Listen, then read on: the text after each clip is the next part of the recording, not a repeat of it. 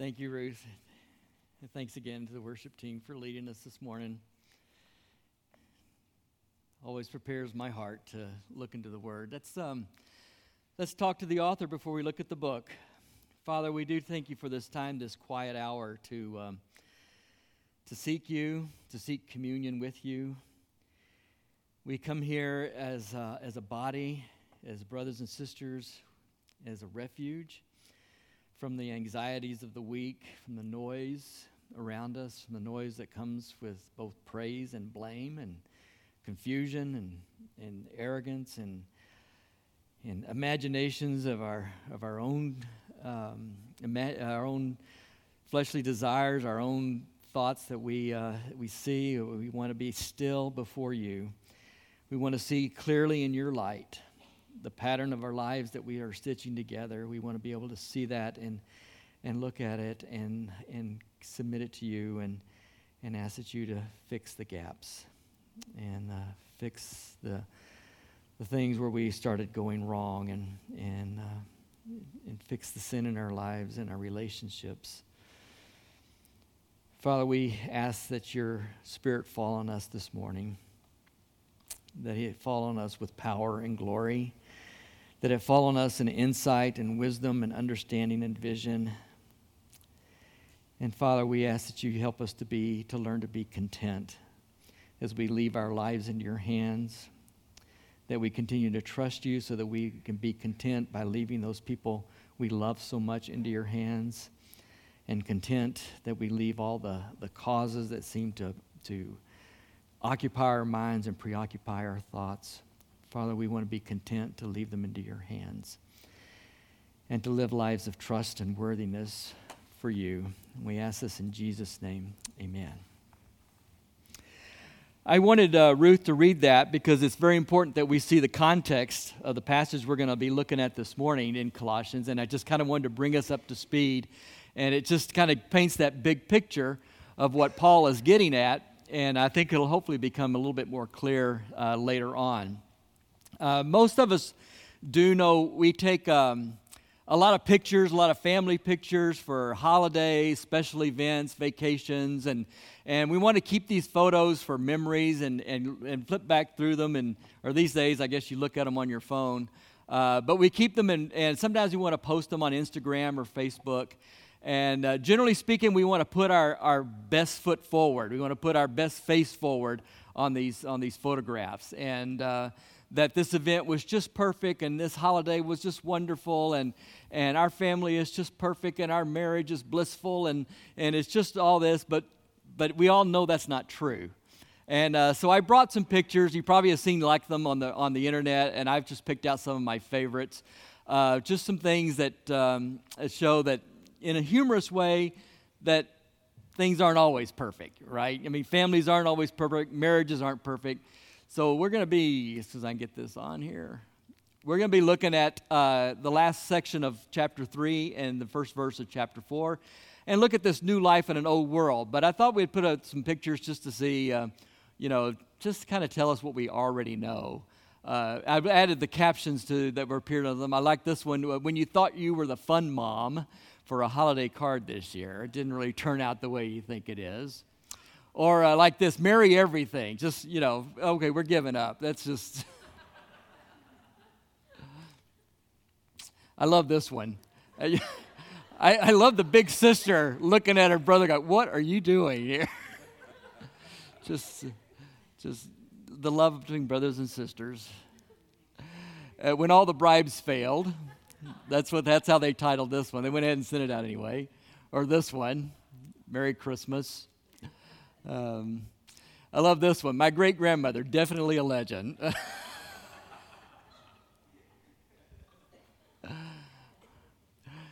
I like this one too. I was baptized when I was about 10, and yes, those are my legs. And I'm thinking, did the priest never sprinkle somebody that could stand, on their face? But anyway, it just not exactly the moment you want to remember about your baptism. And I love this one too.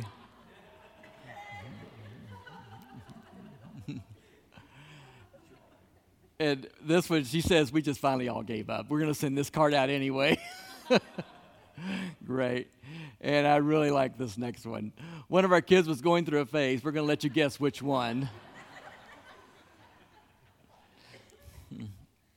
So we know where it's not true. It's not that's true that none of the families are perfect, none of the marriages are perfect.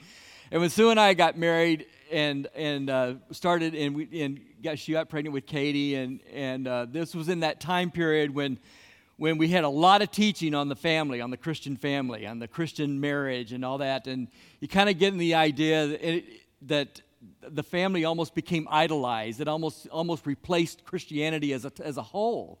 And we had all these teachers out there telling us these formulas, and this is how you have the perfect marriage. This is how you can raise the perfect kid, and you do these things, and things will turn out just right. And then we realized it was all a lie. You know, it wasn't going to happen that way.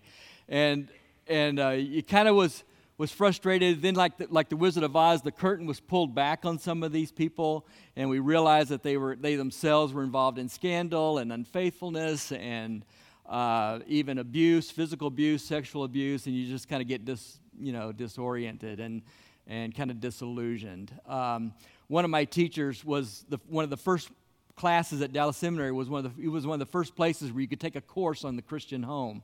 And I remember Dr. Hendricks, one of the last times I heard Dr. Hendricks speak, he said the church has just gone to seed over the family. And he says, because you're hearing it from me, that should make it all the more significant, because he actually taught the course on it.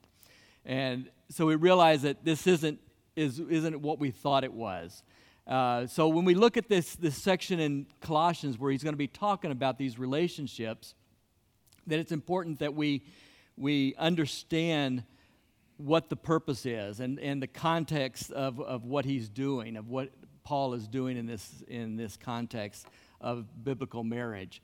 Let me back up here for a minute. I think it's important that we understand the time and the place that Paul was speaking and he was writing to, so that we kind of get an idea of what he is trying to get at in these instructions about marriage and about children, and then on about the really tough issue of slavery and workforce. So I think it's important that we realize kind of where he's going with this. He is Caesar Augustus had just issued a decree in the late first ancient century and first century BC, wanting to reestablish the society of the Roman Empire. And he was going to try to change everything, so he set down some rules about what the house was supposed to look like, all because he wanted the loyalty to the emperor. And he knew that the homes were these places, this first place where values are formed, identities are formed, and relationships are formed.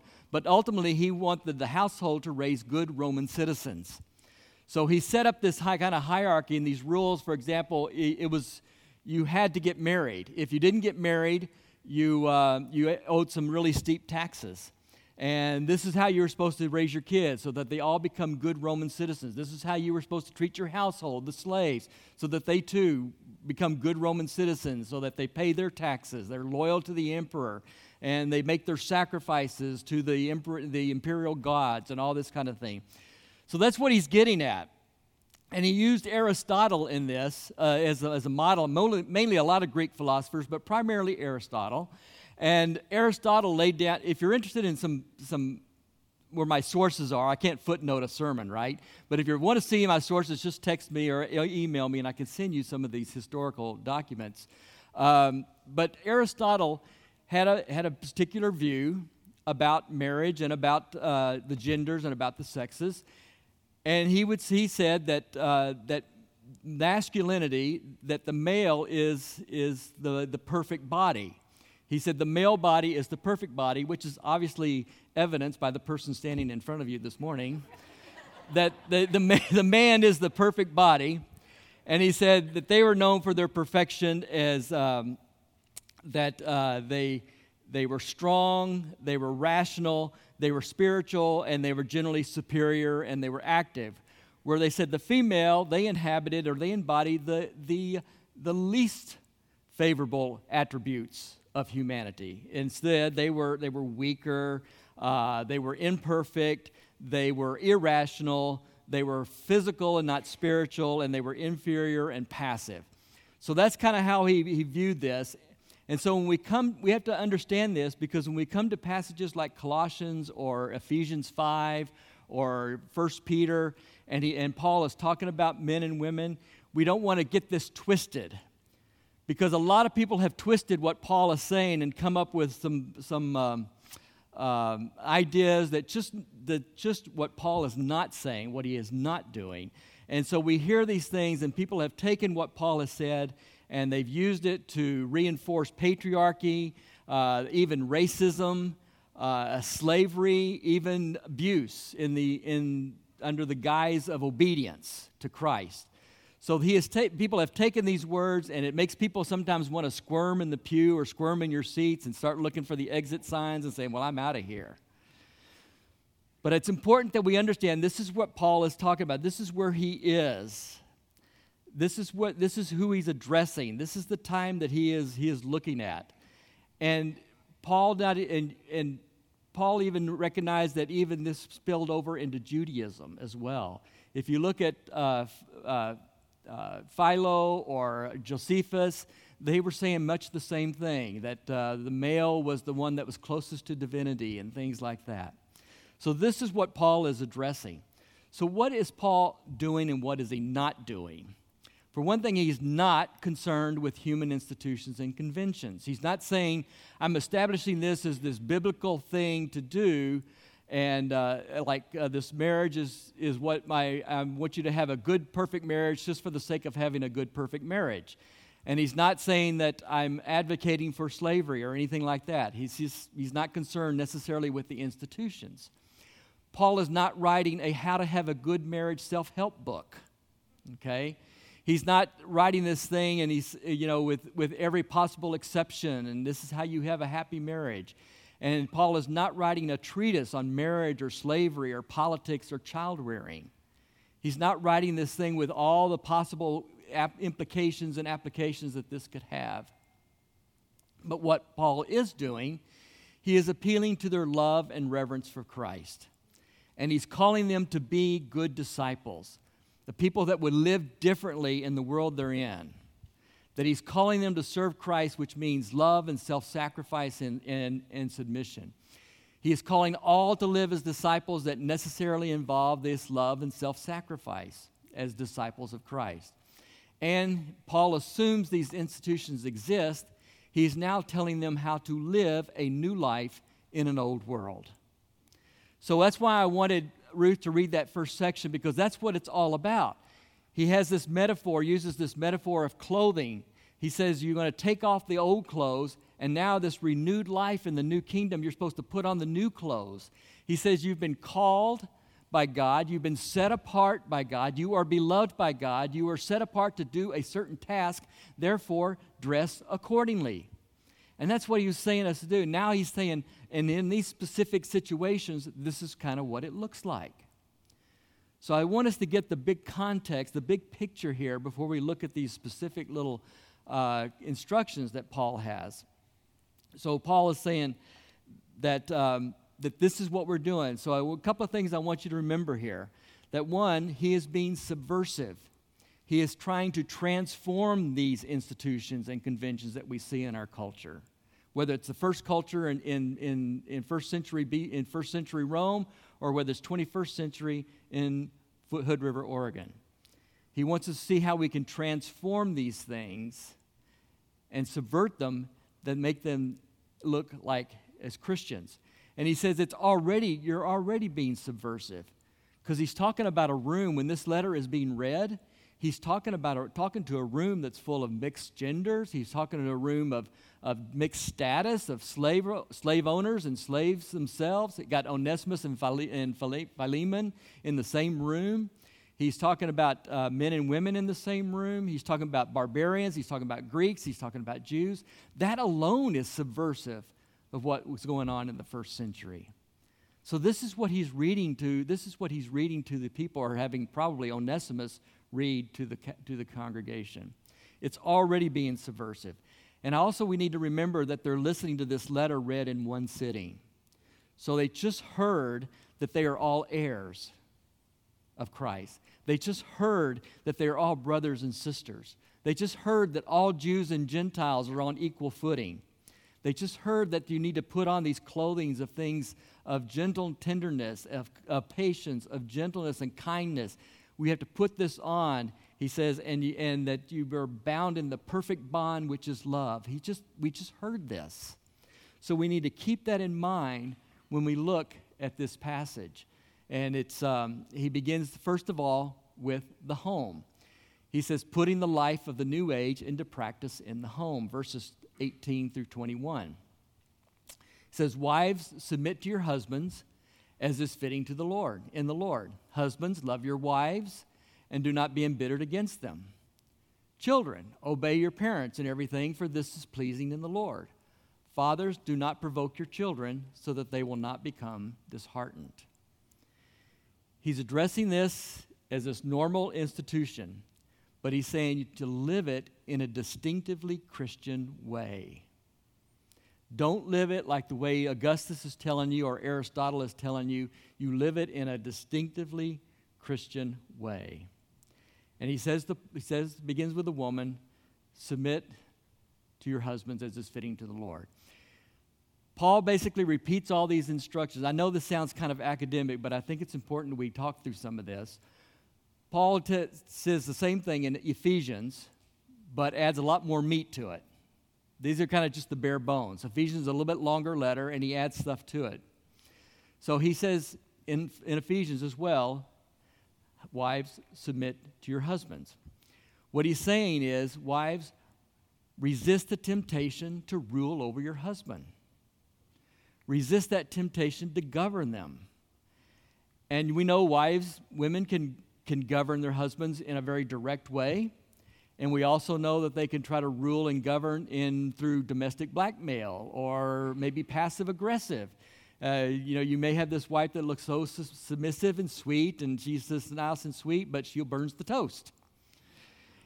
And let me tell you, there are about 100 ways to burn toast. He's saying resist that. Now the question is he only telling wives to submit?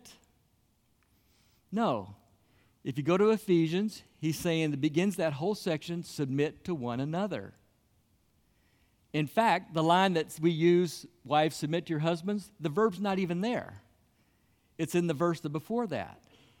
Submit to one another, and then he says, wives, resist the temptation to rule over your husbands. And he doesn't go into all kinds of exceptions and explain exactly how it works. He just says, don't try to rule your husbands. Don't try to govern them. Don't try to manipulate them. Don't grasp for power. When I did my pastoral internship in Baltimore, I was working under a pastor who was really not that much older than me, maybe 5 years older than me, but he had 5 years more experience than I had. And he was telling me about this, he was in that time period where we were repeating and, all these teachings we had about marriage and how to have the perfect marriage and what men are supposed to do and women are supposed to do. And he was telling me this story to tell me a lesson that he learned, okay? He said he had this woman in his church, which I knew. Her name was Janet. And she was a career woman, very strong, very opinionated, very intelligent. And she came to Christ. And so John was teaching all this stuff about marriage one time, and he was telling how she needed to go home and she needed to submit to her husband. And so she goes home and basically becomes his maid and servant, bringing him a sandwich and, bringing him a beer by his, on the TV tray and all this stuff. And he finally said, we need to go talk to the pastor that's teaching you all this. He was not a Christian. But pastor said, you do these things and he will come to Christ. So the two of them go and they sit in the pastor's office, and her husband says, I want to know when this submission BS is going to stop. And Janet looked at him and said, right now. Because for him, that's not the woman he married. The woman he fell in love with was smart and intelligent and argumentative and had her own opinions, and that's what he liked. And so they had to find a way how that worked out in their marriage. And he's not just saying that just to the women, but he's saying it to the men as well. Submit to one another. And he tells the husband to love your wives in Ephesians as Christ loved the church. That's their way of submitting. Now, did he only tell the husband to love? If he only told the wife to submit and only the husband to love? No. He said, submit to one another. And earlier on in Ephesians chapter 5, verse 2, he says, love one another. So the wife has to love too. But he's telling the husband, which is totally radical, totally transformative, totally subversive of the system, that they are to love their wives. Because the marriage in that time was like a patron-client kind of relationship. The husband was the benefactor, and the wife was the receiving of the status, the money, the protection, the home, etc. And she was supposed to respond with subservient and behavior and gratitude and all that kind of stuff. And he's saying this is different. This is different. Husbands, love your wives as Christ loved the church. That's the command. He never told a husband to rule over his wife. He told them to love her. If I were to paraphrase this verse, these two verses and the verses in Ephesians, I would paraphrase it like this. Women, don't go grasping for power. Men, be willing to give up the power and control. Love as Christ loved the church. Think about it. Has anybody ever given up more control and power than God himself? Nobody has given up more control or power than God himself by sending the Son and dying on the cross. We call that love. And I think that's what he's getting at here, that this relationship should be one of mutual submission and mutual love for each other. Again, he's not saying this just to have the perfect marriage, just for the sake of having a perfect marriage. It's all about glorifying Christ. And then he goes on to talk about the children. Children, obey your parents in everything, for this is pleasing to the Lord. Fathers, do not provoke your children so that they will not become disheartened. Now, we can overemphasize verse 20, and say, children, obey your parents, and have the attitude, spare the rod, spoil the child. But we know how much abuse has gone on in homes, and we know that parents can take this to the extreme and beat the rebellion out of them. But that's not what he's saying. He's saying, children, don't be snarky. Your parents are going to tell you to do, most parents are going to tell you to do things that are good. Most parents are not going to abuse you, but some will, I know. But they're saying, do this because it makes the world a better place. It makes dinner time more peaceful. It just makes things better. And then he turns around and says to the fathers, but not too harsh. Now, if you take that to the extreme, where you say, we let the kids do, we don't want to stifle them in any way, let them do whatever, and then life is miserable for everybody. If they can do what they want and trample on rights of everybody else in the family. Again, we have a balance here. You discipline the children. Children obey. It makes the world better. But parents, use some common sense. Don't crush their spirit. Don't crush their hopes. What he's saying here is the kids need discipline and the parents need discipline. Both of them need discipline for the homes to function. And this is how we function in a Christian family. The next section, that's the tough one. Putting the life in the new age into the practice in the workplace. Slaves, obey your earthly masters in every respect. Not only when they are watching like those who are strictly people pleasers, but with a sincere heart, fearing the Lord. Whatever you are doing, work at it with enthusiasm, as to the Lord and not for people, because you know that you will receive your inheritance from the Lord as the reward. Serve the Lord Christ, for the one who does wrong will be repaid for his wrong, and there will be no exceptions. And masters, offer your slaves justice and equality, because you know that you also have a master in heaven. What he's telling the slaves, we have to realize that in this time period, slavery was how you got things done. That was the way the economic system worked. If you wanted to become a slave, the easiest way to become a slave is to lose a battle. Because when you lost the battle, you were ushered in and you were brought in as slaves. And what he's saying here is that if you're working, this is how you get things done. And back in the ancient world, you do it to the Lord. But then he tells them you get an inheritance, which is totally out of their realm of thinking, that they would receive some inheritance, but they will. And he says, don't try to cover up shoddy work just by working when somebody's watching. You do it as always you're doing it for the Lord. Do it for him. That's how you work. But then he tells the masters, he says, offer them, and literally this is what it says, offer them justice and equality. Totally subversive. It's the reason I think the book of Philemon, go back and read that sometime. It's a little bitty book, but I think it's one of the basic examples of what New Testament living is all about, what Christian living is all about. Onesimus, who probably delivered this letter back to Colossae, where Philemon was at church, he sent Onesimus back, who was a runaway slave. He said, Onesimus, go back and work as if you're working for the Lord. And then he tells Philemon, treat him like a brother. Now that just rips the whole system apart.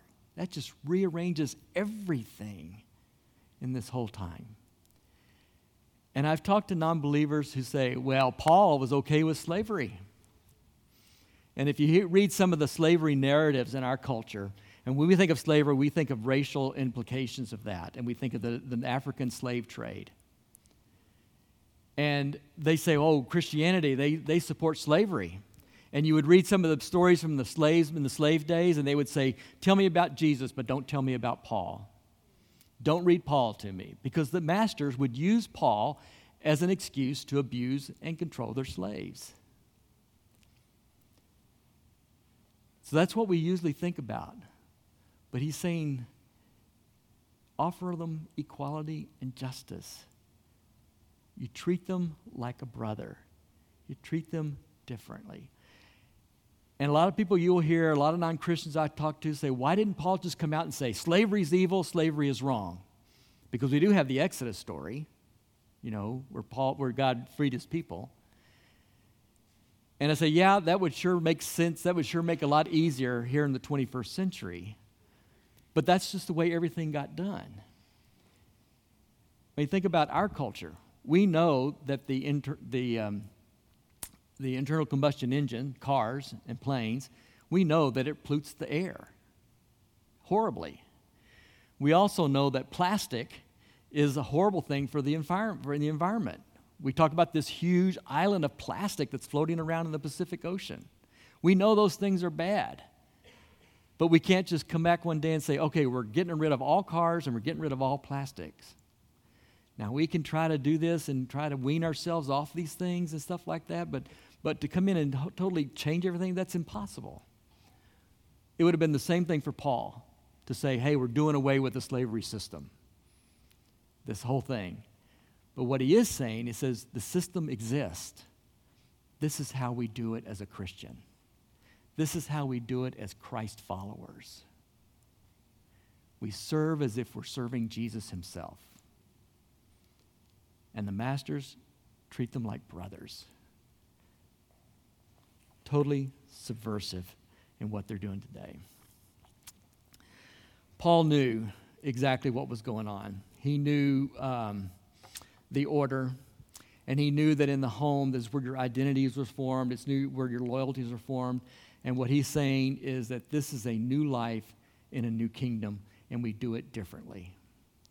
We do it differently. The code that he's giving us is now a Christian code and not the code of Aristotle, not the code of other Greek philosophers or Jewish rabbis. This is a new thing. And what he's saying is basically to the powerful, he's saying to the powerful, you have duties, not just rights. And he's telling the powerless, you have rights, not just duties. He is balancing it out in the situation he finds us in.